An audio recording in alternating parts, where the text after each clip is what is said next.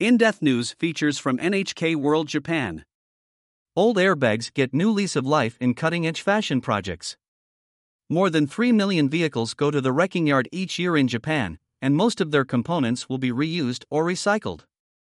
But there's one part that rarely gets used again: the airbag. That's starting to change now that some creative minds are giving the material a second life. Fashion designer Heron Preston made his name collaborating with the likes of Nike, Gap, and Kanye West, but his latest alliance was his most unusual. He worked with Mercedes-Benz to create a fashion line from leftover airbags.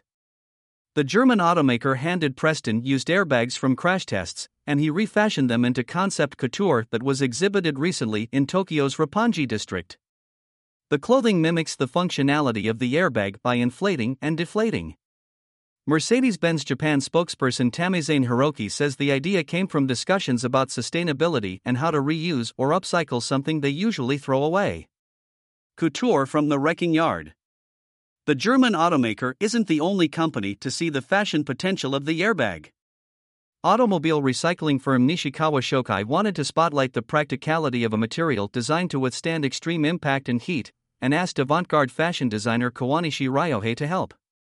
Kawanishi says the most challenging part of the project was having to work around the size and shape of the bags. Only a small amount of fabric can be salvaged from one airbag, so it takes around 10 of them just to produce one jacket. On top of that, stitching all the pieces together takes longer than cutting from the larger strips of fabric Kawanishi is used to dealing with. The designer says that posed a significant challenge, since they want this to be more than just a concept range.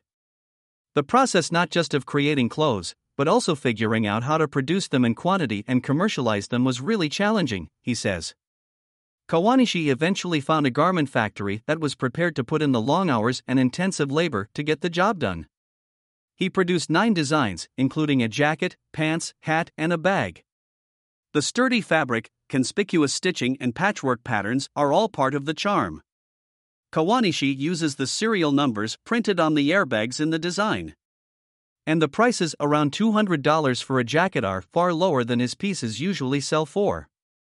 Both the designer and the wrecking firm hail from Tottori Prefecture, and they decided to keep things local with the launch, debuting in a Tottori City clothing store last month. As soon as the store opened, it was crowded with buyers.